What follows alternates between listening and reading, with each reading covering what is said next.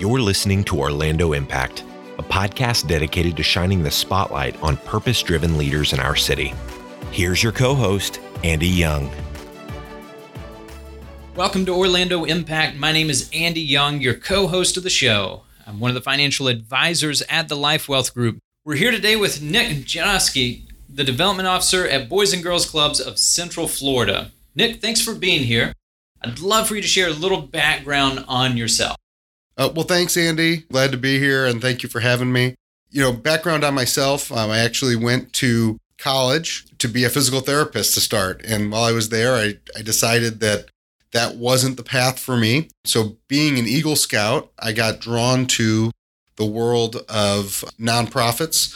And eventually, as I explored that, became an executive for the Boy Scouts in Kansas City, where I went to school. And while I was there, I made the decision to move to Florida to be closer to my parents. And at that time, I got a job with the Children's Home Society of Florida, continued my fundraising career there. A couple changes later, I recently moved to Orlando to work for the Boys and Girls Clubs of Central Florida. And here I am. So working out in West Orange County. Fantastic. So obviously with hearing with that path that you took, that a big focus for you has been with children's organizations. So being able to give back and help build the future for other people with increased fundraising, public relations along that. So tell us a little bit more, kind of what does that look like when you're helping build these organizations and trying to raise fundraising? How does that work? It works differently at different organizations. And I think one of the things that is kind of infusing the social service side of the nonprofit world, and when I say the social service side of the nonprofit world, universities, museums, hospitals have been doing this for a long time. And social services has always kind of focused on a different type of fundraising. And so now a lot of social service organizations are moving the needle over to what we call more donor-centered fundraising. And what does that mean? It means building relationships with donors, learning more about how they want to change their community, and then as a development officer, as a fundraising professional, giving them the tools to make that impact. And, instead of asking for somebody to donate, money for clothes or food or shelter, ask them to donate money to change someone's life and tell that story. And so we're getting better at it. We rely heavily on volunteers, our board members, to help us make those connections and help us tell that story. And so we could not do it without them. But yeah, that's kind of in a nutshell what my job is. So you mentioned earlier that you got started on this path because you were a Boy Scout. You had your Eagle Scout, which we've got that in common. Eagle Scout. There you go.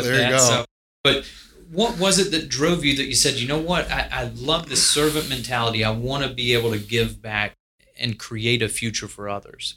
I think for me, I didn't see any other way of life. Even when I had the direction of physical therapy, the idea is to make impact in people's lives, whether that's helping an athlete get back on the field or, a parent be able to go for a walk with their child again. And so I didn't see any other way of life. My parents are devout Catholics. My dad's a Catholic deacon. And so, that's how we were raised, to have that servant mentality. So nonprofits and fundraising obviously comes with challenges and struggles. I know a lot of people that I've spoke to recently with changes in tax law and things like that, the people that were more generous in the past, maybe not as generous now, not because they don't want to be, but maybe they're not seeing the impact. But tell me about some of the challenges and struggles that you've seen through your time in this area. Yeah.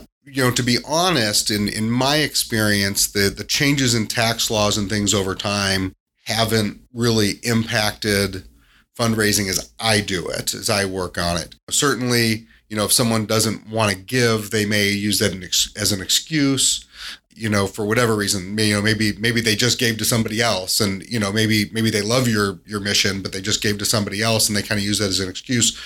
I think the biggest challenges I see in our field, in human services, social services, I kind of touched on it before, is we haven't been sending the right message.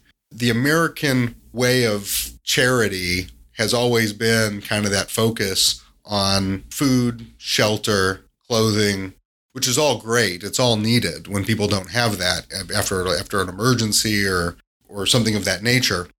But with what human services really needs to go to is explain what impact we make to change someone's life permanently. So how do we do that? Well, we make sure kids have access to education. We make sure they have access and the opportunity to succeed in education, and we make sure they have access to career. Now, that doesn't always mean college. It could, but maybe it's just identifying a skill they have in a trade, and they can go to vocational school. Perhaps it's a passion to help others. Well, maybe it's identifying public service as a police officer or fireman as a path for them. So I think the biggest challenge we have to overcome is that mentality that, well, I do my charity by just feeding or clothing or giving people shelter. There needs to be a bigger investment in academics, in mental health, and it's overcoming that desire to just do those other things. And so I think that's the biggest challenge I see our society as a whole facing in that arena. So you've been doing this for a while now, that you've been out in this, the fundraising efforts, out in this charitable organization. It's kind of been the turning point on your journey that you said, wow, I can see that this is really making a difference. That's a great question, because certainly on a day-to-day basis, you get bogged down in all the daily tasks you have to do. And I bet that's the case in every job, that you do question whether you're making a difference or not. And I don't want to ignore my past experiences, but in my current role at Boys and Girls Club of Central Florida, I think what's really been neat is, I'll be out in the community wearing my Boys and Girls Club shirt or with my Boys and Girls Club folder, and I'll be sitting there eating, and and the owner of a restaurant will come by and say, I was in the Boys and Girls Clubs, and this is what the difference it made in my life.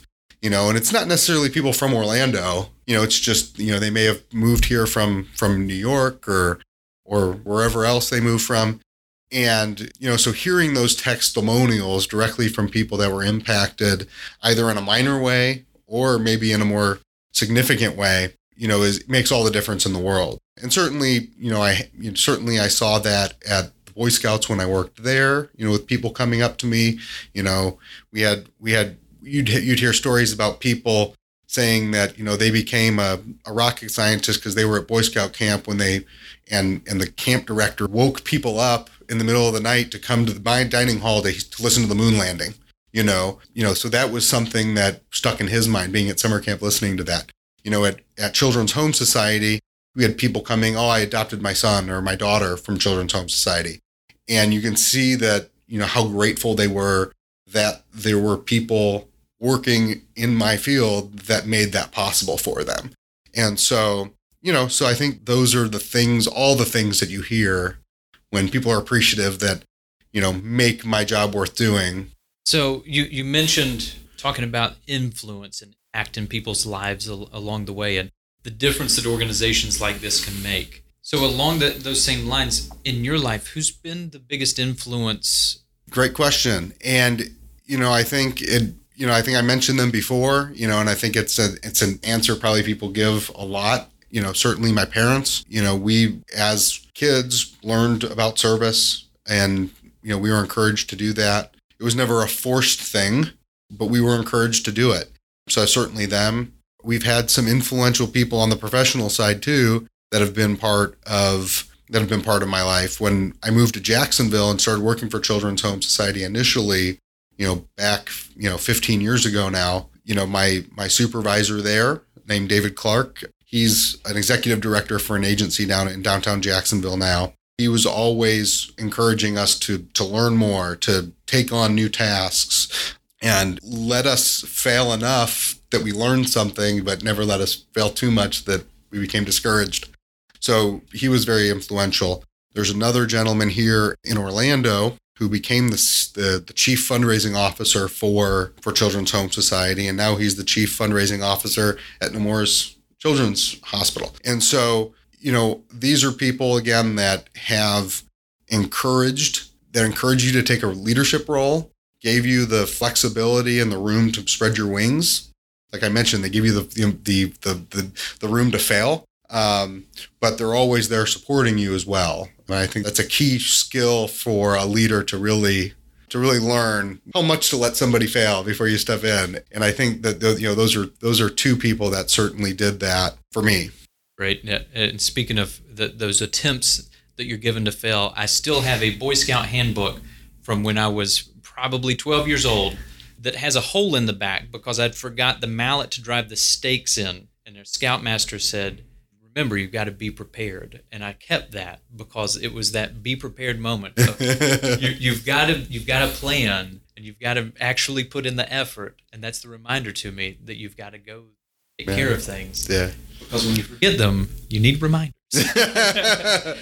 But every day we get to interact with purpose-driven leaders like yourself who have made an impact and want to share their story to other people. So if you could go back, Nick, and you could tell yourself one piece of advice at the beginning of your journey, what would it be? I think for me, one of the areas where I maybe failed, not necessarily in a task, but just in how I approached my work and approached my job, approached my career, is to be patient. Enjoy where you are. Don't become complacent in where you are, but enjoy where you are, enjoying the lesson that you're learning at that time, and be patient. I was always very excited about the next opportunity. And when, in some cases, when that opportunity didn't work out, I'd get discouraged. But looking back on that 10, 15 years later, I can also see where, I probably wasn't ready for that opportunity at that time. There was a reason why I didn't get that opportunity. And instead of getting upset or discouraged, take the time to learn why that opportunity didn't work out and, be patient for the next one. Well, again, we've been talking to Nick Januski, Development Officer at the Boys and Girls Clubs of Central Florida. Nick, tell us where listeners can find out more information about you and about the Boys and Girls Clubs. Okay. Everybody obviously can go to our website. That website is www.bgccf.org, and they can go there. Obviously, if you just Google Boys and Girls Clubs of Central Florida, that'll get you there too. We have 35 clubs in 6 counties throughout Central Florida. So if you're in Central Florida, you probably have club in your neighborhood or close to your neighborhood that you can get involved in. We can set up tours at those clubs. You can see the kids. We're always looking for volunteer tutors, mentors. It's fun. At the end of your day, you can go to the Boys and Girls Club and play foosball with the kids if that's what you want to do. At one of my clubs, they have one of those giant Connect 4 games, right? And you just can play with the kids playing giant Connect 4. And, who doesn't want to do that at the end of their workday, right? But there's lots of ways you can make a difference. I should also say, if you're in West Orange County, we are actively looking for board members. And so if you want to make an impact in a leadership position, certainly reach out to me as well through the website. Well, that wraps it up for this episode. Until next time. You've been listening to Orlando Impact. To ensure that you never miss an episode, subscribe to the show on Apple Podcasts or your favorite podcast player. Thank you so much for listening. Until next time. Securities offered only by duly registered individuals through Madison Avenue Securities, LLC, MAS, member FINRA SIPC.